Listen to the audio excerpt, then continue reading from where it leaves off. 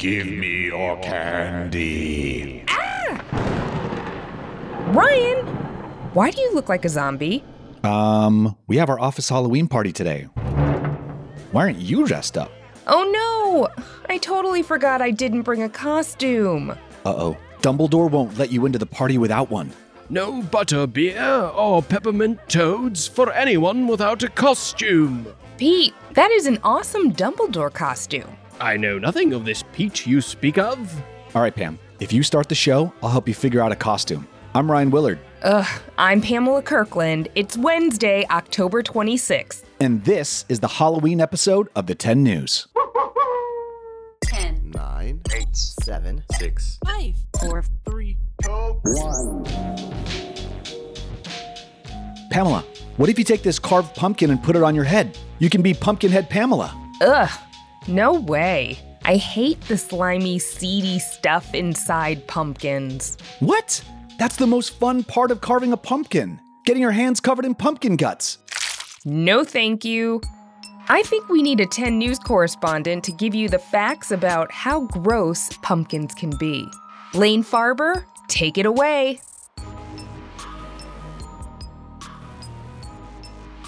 Happy fall, y'all. Halloween is just around the corner, and you know what that means. Time for candy, costumes, and spooky decorations. But all the freaky fun of Halloween takes some serious preparation. To be ready for the big night, you've probably spent all month crafting costumes, shopping for candy, and picking pumpkins to place on the porch. But there's no such thing as being too prepared for Halloween, right?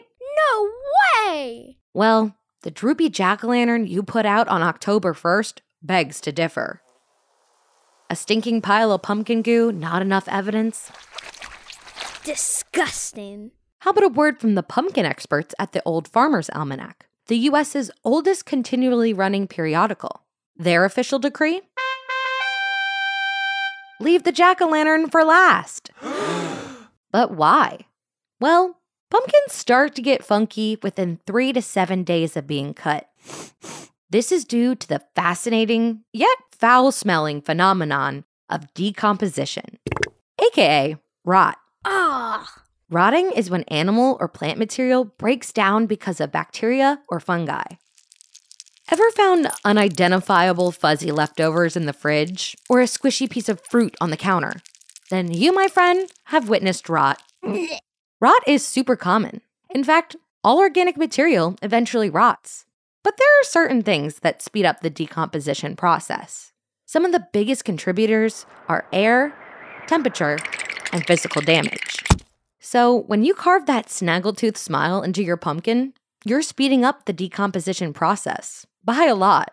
This is because you've damaged the pumpkin's protective peel.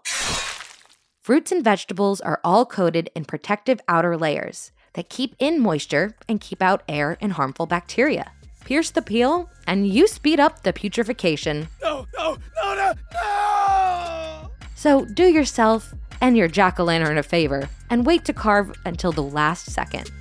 Ew. Thanks, Laine. Okay, that's pretty gross, but this is a fresh pumpkin, perfect for carving. Well, I'll hold the outside while you carve. Yes! Thanks, Pamela. Yo, Dumbledore. Where you at, my guy? I think Pete stepped out to go on a zombie run. What is a zombie run, and why wasn't I invited? I'm coming, Pete! I hope you catch him, Rye. Let's go to our editor, Pete Musto, who stopped by the Hyattsville zombie run to learn what's going on. Every year, on a cold, clear morning in mid-October, just outside our nation's capital, The dead walk the earth.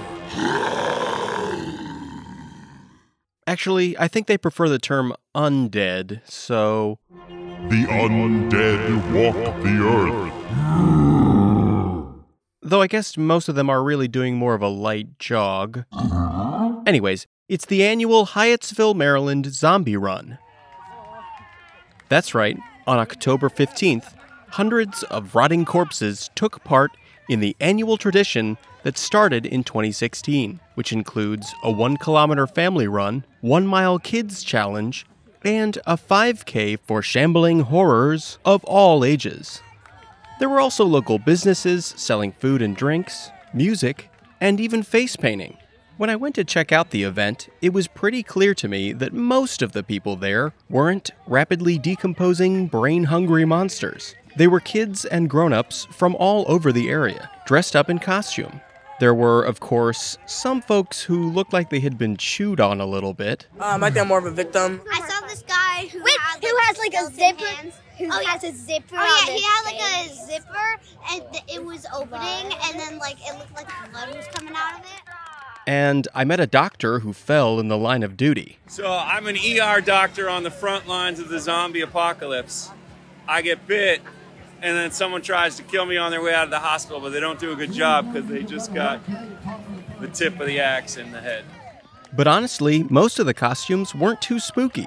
I even saw one woman dressed as a taco. Some are scary, some are like really scary. Yeah, most of them are funny, but it's kind of scary.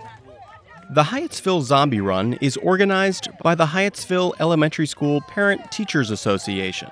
PTA President Lauren Volanovic told me that the group had wanted to find a way to bring their community together and raise money to support their school. And tying it all into the Halloween spirit with everyone's love of zombies seemed like a fun idea. The PTA lives and dies by this fundraiser. Like, we can do so much with the money we get from it.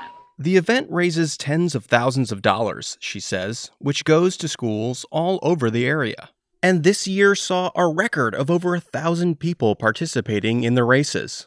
Lauren adds that parents and staff at Hyattsville Elementary School are super aware of the national teacher shortage going on. So they use the money they raise to make sure everyone at the school feels as happy and supported as possible. We do things like staff appreciation, so events for our Teacher Appreciation Week. We do welcome back breakfast.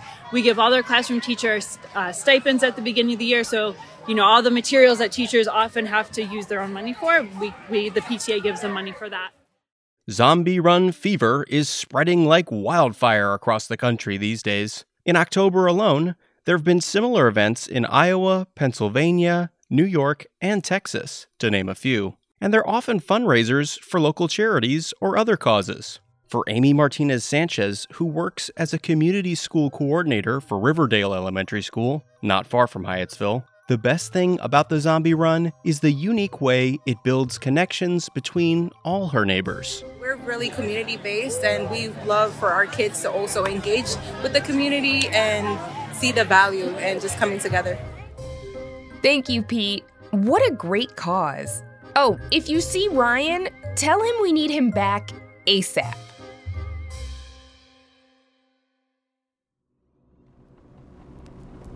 One thing I love about Halloween is ghost stories. Hauntings are fascinating and a little scary. 10 News correspondent Ryan Nerz investigated the most haunted places in America. This won't be too scary, right? Don't worry, Ryan.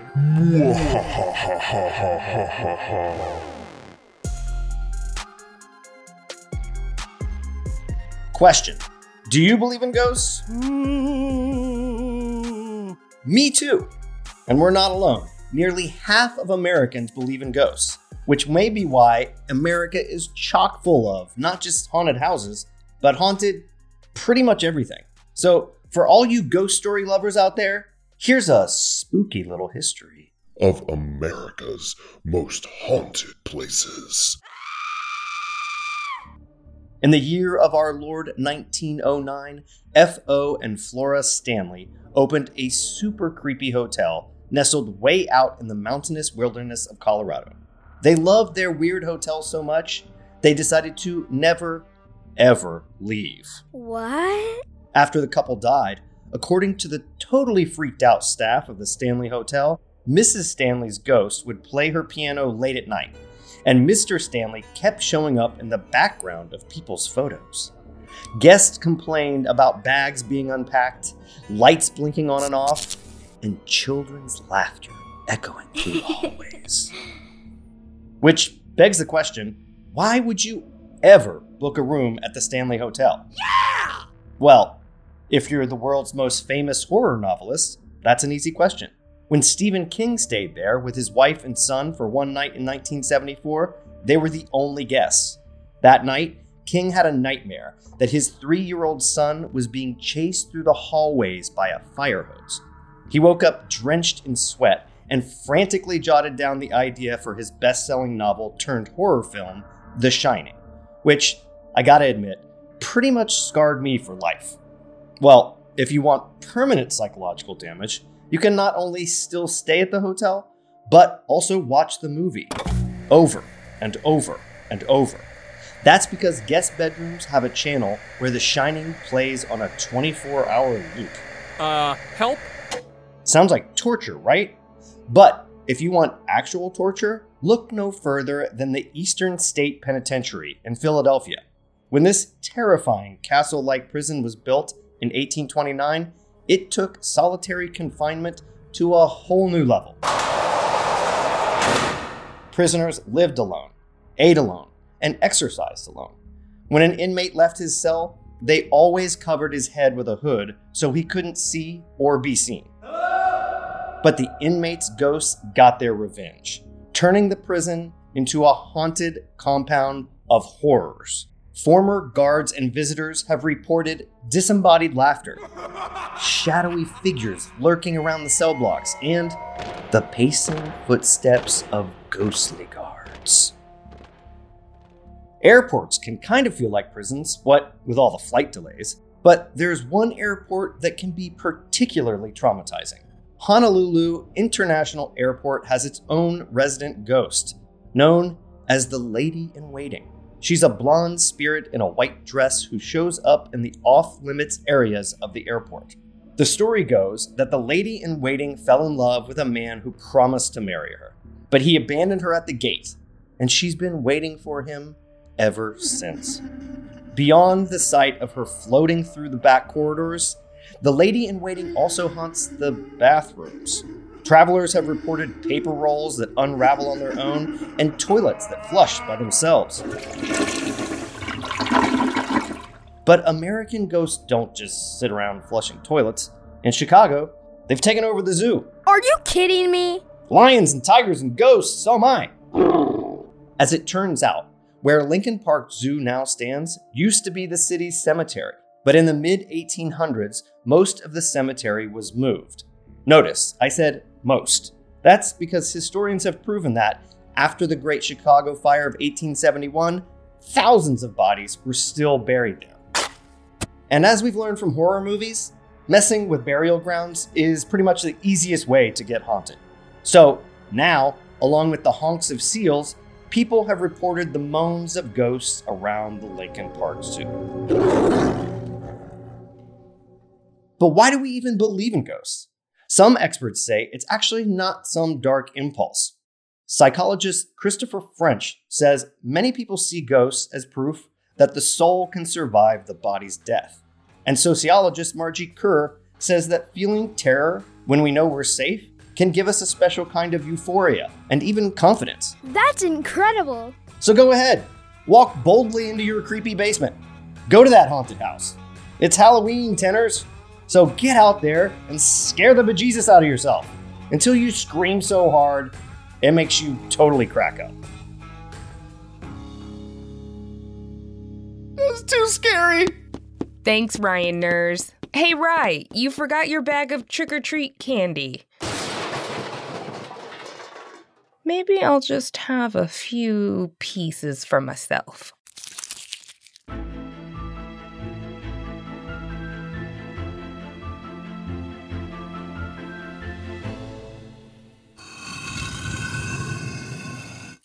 Welcome to the trivia room. Wait, Winnie the Witch? From Hocus Pocus? Yes. Well, actually, it's me, Tessa. Dude, that's an awesome costume. Do I get candy if I get the trivia right? You do, but only if you get the answer right, Ryan. Deal. You know what to do. Hop on up on the trivia throne for today's trivia question. You ready? It's candy time.